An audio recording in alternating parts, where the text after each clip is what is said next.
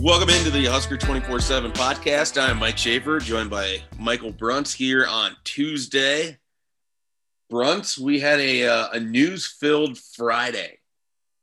It started at about 8:55 in the morning, I believe.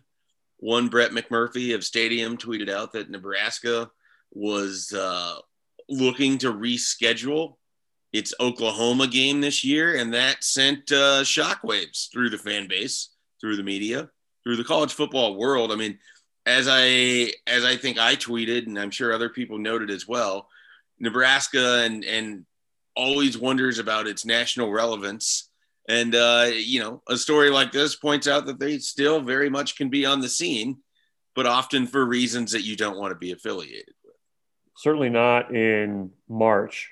That's not when you don't want to be on the scene in March. That's not good. So, what would be the reasons that would be good if you were on the scene in March? Well, if you're for a football program, some really hot spring football takes. Is that why you want to be on the scene? Maybe you got a first round quarterback out there chucking to wide receivers on air in front of NFL scouts. Tanner Lee, okay. Yep. I think that's about it football wise. I mean, maybe you get a portal edition, maybe. Yeah, you're kicking ass in the portal, maybe. That might be one. But yeah, there's not a lot of reasons to really be in there. We need to make a power rankings of the best to the worst months to be in the talk of the college football sphere. Yeah, Mark feels like that would be like among the May seems like that'd be the worst. Like, is May number one? If you're being discussed in any form or fashion in May, it's probably not a good thing. Because what happens in May? Guys transfer and scheduling comes out.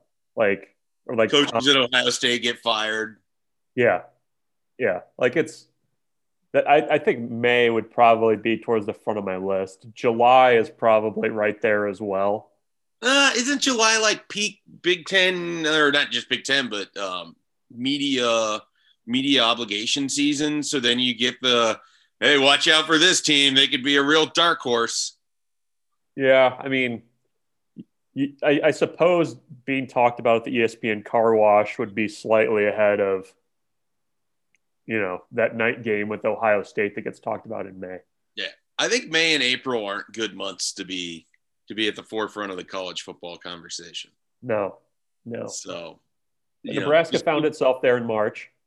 What is that? But Nebraska found itself there in March. They did, and for about 7-ish hours, there was some consideration that, more 6 hours, I guess. But 6 hours. There was some wondering if Nebraska and Oklahoma, a game that had been scheduled when Tom Osborne was an athletic director, to kind of capitalize on the 50-year, not really anniversary because the game's not going to be played at the same time, but 50 years roughly since the game of the century between Nebraska and Oklahoma, one of the prouder wins in program history, one of the most notable games in college football history. And that was all seemingly in jeopardy. The way that this information came out sort of in waves a little bit, where there's the skepticism of, okay, this really can't be true, to, well, now you have Oklahoma's AD and Oklahoma's head coach commenting on how they hope to play that game. Suddenly this feels very much like hey, maybe there is some legs to this. What was kind of your thoughts on Friday as this was playing out? Yeah, I mean, I think the initial shock kind of wore off, and then you kind of start looking at, who's reporting it. And then Brett McMurphy also had a pretty detailed report that actually had schools that Nebraska had reportedly reached out to. Among you remember the schools? Among them, Old Dominion and some MAC schools. But which MAC schools? All of them. Because Nebraska only ever plays Northern Illinois, and now I guess they're playing Buffalo. Yeah. I guess they were supposed to play Akron, but it did not happen. If they replaced that game with Ohio and had Frank Solich coming in, would that have eased the sting at all? You'd still get to play an OU. It'd still be a reunion. but no, I don't think that it would have. I don't think it would have made the people happy. So, the thing that was interesting, and I think you and I talked about this as it was going on, was Nebraska was eerily quiet for a large part of the day. And that was a story where if there was absolutely no legs to it, you could bat that one down pretty quickly. And we waited and waited and finally got the statement that, yes, indeed, Nebraska had at least gone down the avenue of looking at getting another home game in order to, according to the statement, offset the very real financial sting that they've taken from COVID-19, which, a lot of schools have had to kind of take on the chin. And, the game is on. We know that. And then it was kind of the whole back and forth of, okay, well, why was this? Why and who? And kind of getting into the weeds on that. My take, I mean, I can understand if the financial piece of it was the driving force behind exploring that. Okay, I get that. No other schools around the country are shifting games around because of it. Yeah. Also, as we saw with the Sean Eichhorst situation with Black Friday, Nebraska fans, I think it's safe to say, are generally the types of fans that value tradition. They like things like the Black Friday game. They like resuming that traditional rivalry with Oklahoma. That was a game that I know a lot of people were very much looking forward to. It seemed like there wasn't very much room reading going on to potentially move that game or push it back or change it. I mean, I just don't think it wasn't a good move. It didn't sit well with a lot of Nebraska fans that it was at least considered. Obviously, the game's still going on, but it was, optics, can change, but the optics of that were not good at all in any way, shape, or form. Do you think it's made worse by the fact that Nebraska, and in particular Bill Moos, was so vocal about the schedule the Huskers were playing in the COVID year of 2020? Because to me, if you don't have Bill Moos sort of out there complaining about Nebraska's crossover games, suggesting crossover games shouldn't count, suggesting Scott Frost deserves a break, and we don't know whose role or who did what as it relates to this Oklahoma thing. But there's already a history of kind of this idea that Nebraska can't match up with these teams from inside their own athletic department that made it worse to me. That was the thing that stood out. It's like, okay, we did this in October where, oh my God, throw a pity party. We have to play Ohio State, then Wisconsin, then Penn State. Oh no, woe is us. Excuse me. Sorry, I forgot about Northwestern, who went to the Big Ten championship game. And then turn around and it's like Nebraska's looking for a game to play against a MAC school or Old Dominion, which the delicious irony of that to me is that it's very obvious, in my opinion, that it's to try to lighten your schedule. And yet Nebraska couldn't beat Illinois and Minnesota at home last year with decided advantages in both games. So I kind of looked at it from if that hadn't happened the year before, maybe people would have been more willing to accept the financial aspect of it. But you also hit the nail on the head when you said that no one else was doing this. And we're talking about a game that's happening in 6 months. We're not talking about a game that's 6 years down the line or all the other dumb scheduling stuff that pops up. It's one in which Nebraska's coaches would have already taken a cursory glance at Oklahoma. They would already kind of know what they're looking at. And so the idea that this would just kind of happen in such short notice, and then you would do irreparable harm to your relationship with Oklahoma, I would imagine, because why would they want to schedule you again if you just drop it? And then you lose the home game in 2022 that everyone around here is looking forward to. So I mean, you said that the room wasn't red. I think the room was flat out ignored. And then thankfully, cooler heads came to prevail, and this game is still going to happen. Yeah, your point too, I think about, last year and the conversation around, to play or not to play. I mean, you saw nationally a lot of people kind of dunking on Nebraska for not necessarily the complaints about the way the schedule shook out, but also more so I saw the Uzbekistan video going around a lot. I saw, a lot of the, willing to play anybody anywhere, that kind of thing, where, the idea that Nebraska fought to play, and then now they're, the perception is they're ducking Oklahoma because Oklahoma is going to be damn good next year.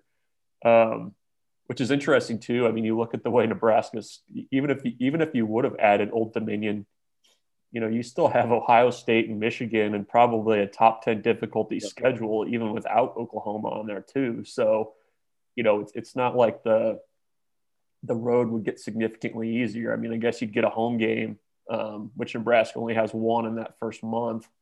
So I don't know. It was. I'll be curious to see what Scott Frost says about it, because with Nebraska starting spring ball later in March, he hasn't had to do any media since basically signing day. I think was the last time that he took questions. So that's something he's going to be asked about. I'm guessing, the next time Bill Moose does a call-in show, whenever that is, that will probably be a topic among the temperature of Runzas and everything else that gets brought up on those shows. So popcorn. Yeah, popcorn. So yeah, I mean, there's, I think there's, big picture. Yeah, the game's going on. That's settled. There's no change in that. But, I think a little bit more clarity from both the head coach and the athletic director, would be a welcome thing. I mean, I think we're getting to that point now, I think, with the fan base too, where you're seeing people kind of creep over into one camp, or it's divided. People creeping over into one camp anyway. So people are going to read into it what they're going to read into it. But I think a little bit more clarity there would be a welcome thing, even if it's going to be a little uncomfortable. You know what unifies a fractured fan base? Winning football games. Yeah, I've been told that. So that seems like that might be a premium emphasis. All right, let's take a break. We'll come back. We'll dive into some Nebraska basketball I almost said transactions. Transfers. They don't have transactions in college basketball, right? I don't know. Depends. They don't have McDonald's bags. Is that what you mean? Is that what you're implying? No, this is not what I mean. And all those players with McDonald's bags ended up at Oklahoma anyways, so we can just put a bow on all of it.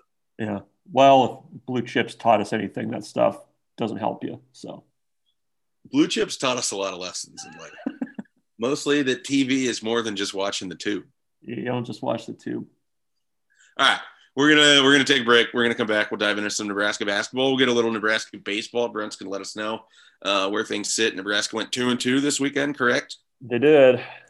Continue to blast some home runs. Pitching got to them a little bit. A little bit. All right. Well, we'll get those thoughts and more when we return.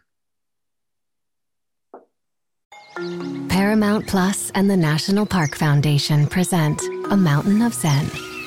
Are you still listening? Good. Take a deep breath. You needed a break. This Earth Week, you can live stream 7 national parks for 7 days on Paramount Plus. So, yes, you can literally stream a stream. Paramount Plus, official streaming partner of the National Park Foundation. Every sport has their big, juicy controversy. Boxing has the Mike Tyson ear bite. Cycling has Lance Armstrong. Baseball has its steroid era. Curling has Broomgate. It's a story of broken relationships, houses divided, corporate rivalry, and a performance-enhancing broom. It was a year I'd like to forget. Broomgate, available now.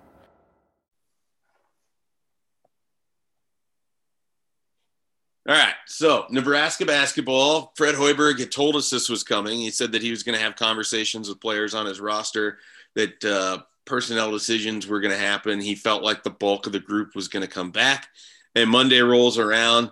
Nebraska has transfer announcements from Ivanwe Draogo, Elijah Wood, Akola Rope. We still don't know what is going to happen with Kobe Webster or Thor.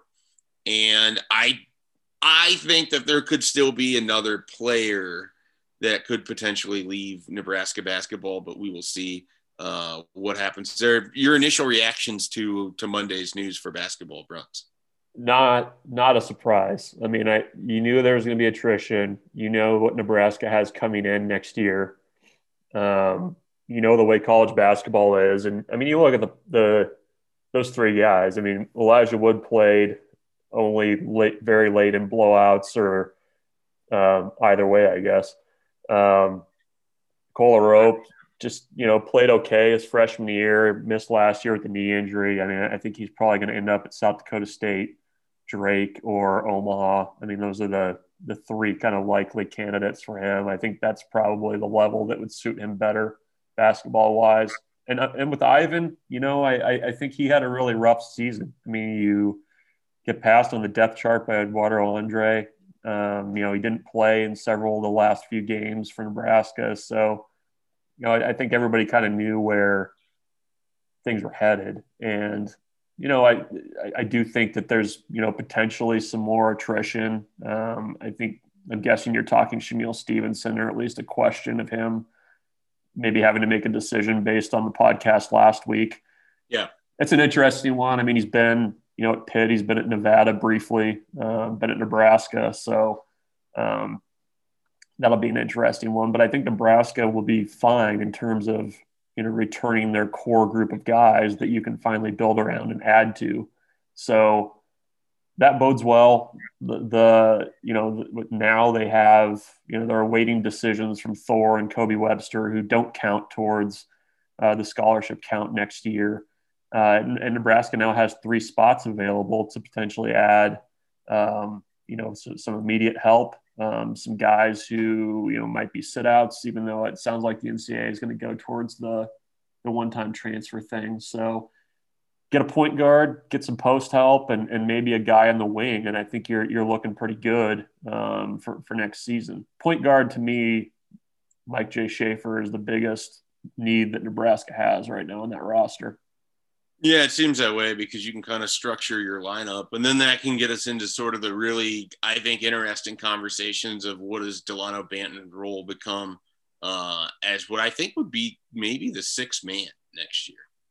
Yeah, I think so. I mean, I think for him, if he's not the one initiating the offense, he's going to have to kind of be that change of pace guy that can kind of do everything for you off the bench. And again, I mean, I think we hit on this before. The biggest thing for him in this offseason is going to be proving that he can knock down shots from the outside with consistency. If he does that, he's infinitely more valuable to what Nebraska is going to be doing next season. If it's still a lot of him going to the rim, kind of picking and eating a little bit, I guess, in different spots too. I think, that probably limits his, how much he can actually help or help beyond what he did this year. So it'll be a big offseason for him just skill-wise, I think. And, I think when you kind of look at the types of players that Nebraska is already being mentioned with, at least reaching out to, and Nebraska is going to reach out to a lot of people on that, guys that are in the portal now. The biggest need is that guy that can run the point, run the show, play with pace, and allow Trey McGowens to kind of play off the ball and occasionally play point, because I think he's going to have to. But I think that's one need that they have to have, because I think for the most part, wing-wise, they're fine. I would like to see him have a little bit of post depth, because I don't think Willem Friedenbach is going to be more, but he's not going to be a traditional back to the basket type guy. He's an emphasis on the stretch part of the four. Yes, he's particularly stretchy. So that's kind of where things stand now. I mean, I was going back the other day to the original conversation that Matt Abdelmassih had with media after they were hired here. And he was talking about kind of the way that transfer recruitment works. And especially now with guys not being able to take visits, they're really quick recruitments. It's checking in with a guy. Hey, this is the opportunity. Interested? No, cool. I mean, it's basically recruiting speed dating in some ways. So, I mean, that's why I say, Nebraska is going to be mentioned, connected to a lot of guys, but, I think there's going to be a small handful of guys that actually end up being serious options for Nebraska. Do you think that the Matt Abdelmassih recruiting wall sort of looks like that you'd see in a detective show where there's just the snapshot photos and the string and all of it to try to connect? He's making a big RICO case for the federal government or something. I feel like it wouldn't even be worth the time to do that with the way, it's like you got to cut. Take more time to put that up than to actually. Yeah, it's like this looks great, but the 5 of these guys have already committed by now. Like he's not up there cutting yarn out. So. I like the idea. He has red yarn for ones that he feels good about, black yarn for ones that they've reached out to. Yeah, white yarn for the backup options. I don't know. I'd like to see this happen. And it's not like the other part of it is too, is it's not like schools are waiting for guys to hit the portal either before they know whether they have a chance or not, sounds like you're accusing of collusion, Brunts. Well, I mean, it's, you call a coach and basically say, okay, is this guy going somewhere? Does he already know where he's going? If so, great. Check that guy off the list. And there's not, you just got to be nimble. And I think he's among the best in the country at doing it. They've shown they can do it. And, I think the thing that helps honestly too in Nebraska, trying to get transfers is they have a core now that you can kind of say, these are our guys. This is a very specific role that you have, not hey, we're bringing in 7 guys that we hope can mesh and gel and, whatever. So that's a great point. And I think it's probably a decent pitch of hey, this is kind of what it looks like. And we've got our big, we've got a wing player here that is coming in. That's a 5-star. And I wonder, I don't know if Bryce McGowan's name would carry weight necessarily to kids that are already playing college basketball, but the idea that you're bringing in someone who's that good might reinforce the, that you're trying to go somewhere. Yeah. I mean, my sense is that there's probably at least an awareness of the McGowan's family, given Trey's, Trey was a pretty good recruit himself. Yeah. You throw the 5-star thing out there, it probably doesn't matter the name that's behind it in all honesty, but I think that changes the pitch a little bit, especially from, last season where it was a complete reset of the deck. Yeah. What would you, besides point guard, I mean, is it a post? What do you think Nebraska also needs to add? Shooter.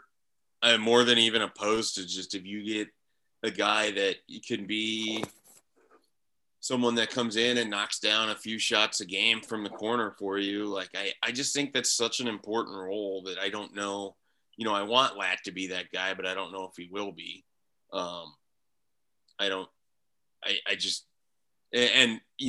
Thor, I think 2019, 2020 version of Thor, when he was hitting 45% of his threes, and you stick him in the corner and he can be that player, and then he can do a little bit of the passing, and he's obviously an all energy defender.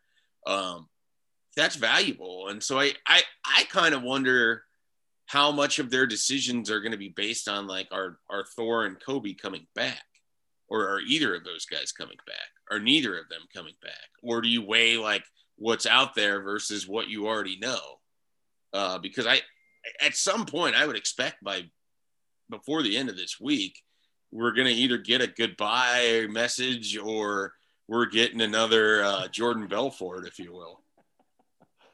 He's going to go back to that well again. I mean, I think maybe if you're Thor and you're coming back, you have JoJo Domann announce it on your behalf. Yeah.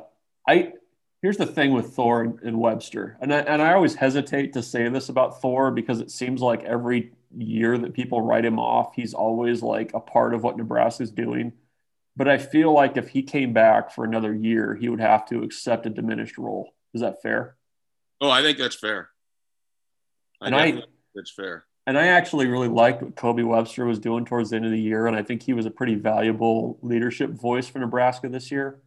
But, I mean, I think, especially Thor, because I think he's going to have no shortage of opportunities to play in Europe. But, you know, the conversation for those guys are whether they're okay with their minutes decreasing, you know, being in there for very spot work versus, you know, all of a sudden being a part of the starting lineup late in the year. Like, I just don't foresee that for either of those guys if they come back. Yeah, no, I'm with you. I agree. Yeah, I definitely agree there. All right. Well, let's get a little baseball here. So Nebraska's 5-3, right? I have that right? They went 2-2. That's correct. So what is up for them next? Because I think they've got at least one more series before their first home series. They fresh off of playing Iowa twice last weekend. They now go to Iowa for a 3-game series this weekend. Traditional 3-game series. So what you're seeing in the Big Ten early on, we'll start there and zoom in. So Michigan and Indiana, as you expected, are a cut above the other teams in the conference. They're both 7-1 right now, and look like they're not going to fade. Like they both can pitch. They've got dudes, and you've got this kind of soft middle in the Big Ten where it's Nebraska, Iowa, Ohio State, Illinois. You know, there's 4 or 5 teams in that middle that are just cannibalizing each other right now. And that was the problem with the Big Ten choosing to go to a conference only setup, is that you were just going to kill whatever bubble type teams you had more than likely. And that's how it's played out so far. So Nebraska, and we can zoom in a little bit more, 5-3, they have been in every game that they've lost. Probably should have swept Purdue the first weekend. And, you know, they lose 6-4 in the first game on Sunday. Then they lose 3-1 in the second game. And the offense is, you know, I thought coming into the season they'd be able to hit. I think they've shown at times that they have been able to. But I think the thing that's impressed me the most is the pitching staff's been pretty good. I mean, like, you allow 4 runs in the first game of a doubleheader on a Sunday and then 3 in the second game on a Sunday after you played all weekend. I mean, that should probably be good enough for you to win, and it hasn't been. So, you know, the challenge is how do you find the right mix of guys, and they've shuffled the lineup a lot the first 2 weekends to get more consistency from the offense. They're probably striking out more than they would like right now. I think that's been an issue through the first 2 weekends. But that's the challenge right now, is how do you start getting more consistency out of your offense? Because I think the pitching's been good enough to probably start 8-0. I mean, that they've been that good. Yeah, it's tough because they've only had 8 games, and it's not like, I mean, it's not like a normal year where you hit conference play where you played these non-conference games and you kind of had a chance to experiment with the lineup a little bit, or, you know, it's such a condensed season that they're either going to hit a hot spell or a cold spell, as baseball teams often do, and how they're able to play through it is going to be kind of fascinating to watch. So I just think that it's going to be with that offense, like the magic number to me is just kind of 5. Like, if they can get to 5 runs in any game, they're probably going to win 65% of the time, 70% of the time. But yeah, you know, it doesn't seem like it should be that difficult to get to, but right. Well, and it'll be interesting this weekend. I mean, this is the first 3-game series they played. If you look at just the way that last weekend broke out in Minnesota, I mean, every team that had a doubleheader that weekend got swept. So I don't know how much of that'll be something I think to kind of track over the course of the year with these pod setups that they've got. But I think with a more condensed schedule, Nebraska's pitching is going to be even better, and then it's just a matter of whether you can back it up with the runs. Right. All right. Well, let's. You have anything you want to close with here? Yeah, I've got a question for you. I got a question for you. So some stuff has started trickling out this week about what the NCAA recruiting period is going to look like for the summer. And as of now, it sounds like the dead period is going to be lifted for the month of June. It also sounds like some conferences are considering the NCAA, is thinking about allowing seniors to work out individually for college programs on campus outside of a traditional camp setting. So maybe Joe 3-star is trying to get an offer from Nebraska. Nebraska says, hey, come, work out. And they get to kind of take a closer look at the kid that way. So I guess first off, what is the month of June going to look like for Nebraska if the dead period does indeed lift? And then what do you make of the potential for guys being able to just work out for programs outside of just the traditional camp? Has it been explained that this would take place instead of camps? Because I'm still not sure they want to have like actual camps yet, do they? Well, I think that was outside of that. So I think you would potentially have, maybe some small on-campus things. I think I don't think you're going to see satellite camps, but I think you would potentially see like a traditional Friday Night Lights camp or something like that. So I think June's going to be insane. Whenever this thing gets lifted, it's going to be insane. And we've already seen some Nebraska targets have different dates at which they're allegedly going to be taking official visits based on this schedule opening up. And I've reached out to Nebraska for a comment as to what, or if they're looking at scheduling official visits. I haven't heard anything on that, so I can't report anything there yet. But I would assume that, like everyone else, they're following this close enough that they want their ducks in a row, that when it does indeed lift, they've got a couple key visit weekends that they're trying to push guys to. Then we will see that play out. But it's going to be competitive. It's going to be chaotic. If you do have those camps, you're going to have, kids are going to be all over the place. I wonder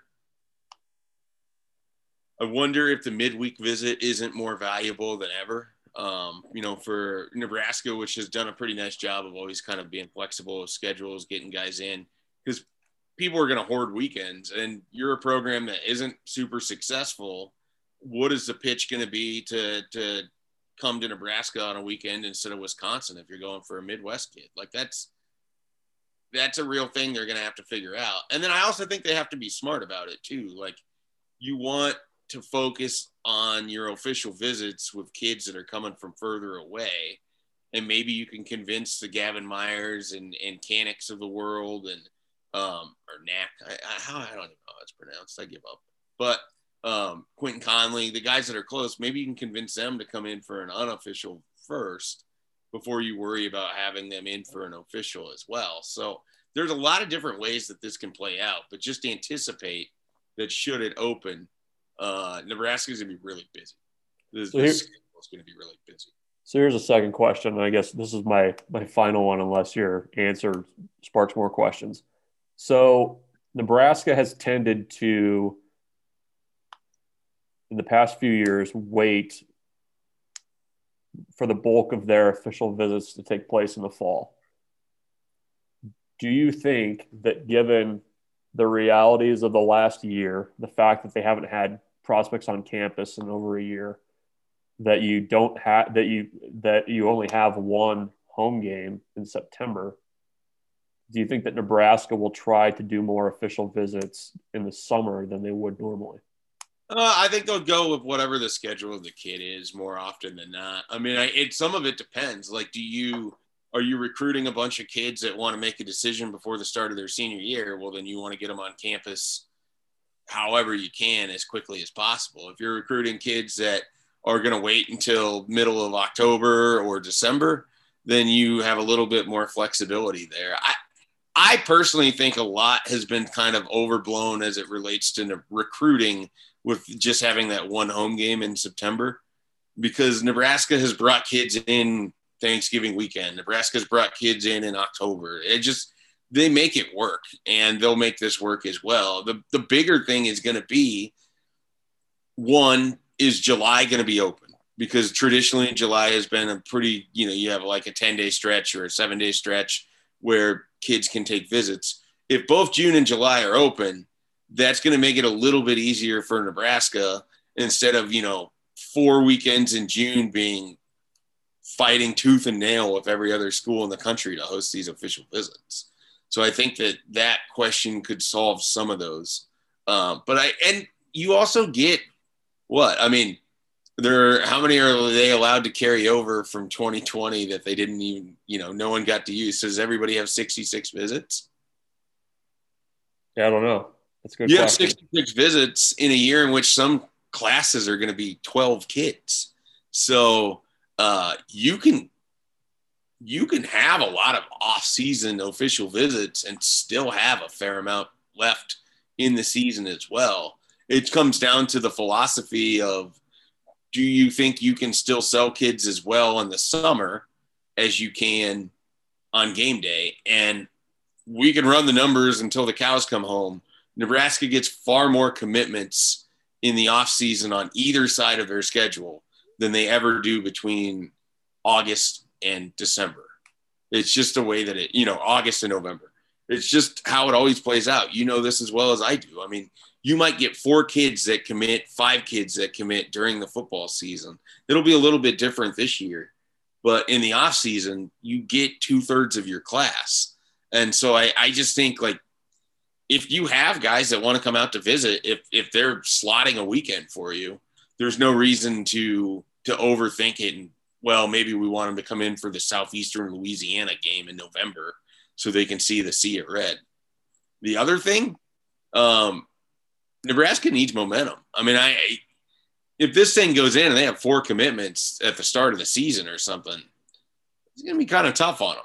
So I think that they have to be in there throwing elbows like everybody else to get kids out here this summer. You heard it here first. Nebraska throwing elbows. They always need to be throwing elbows. Flagrant ones. They got to create some space. Yeah. All right. Let's close this thing out. Everybody check out Husker 24/7. We've got updates on a number of recruits. Tim was down in Houston and Dallas. We'll have stories on James Mons coming up, defensive back out of Georgia. Richard Torres, some other players. He's got a loaded notebook that's up right now on the website here today on Tuesday. Be sure to check all that out. Bruns has been tracking free agent stuff as well in the NFL. We got baseball. Basketball is going to have some news at some point this week. So there's plenty going on at Husker 24/7. Be sure to check all that out. We'll catch you with another podcast on Thursday.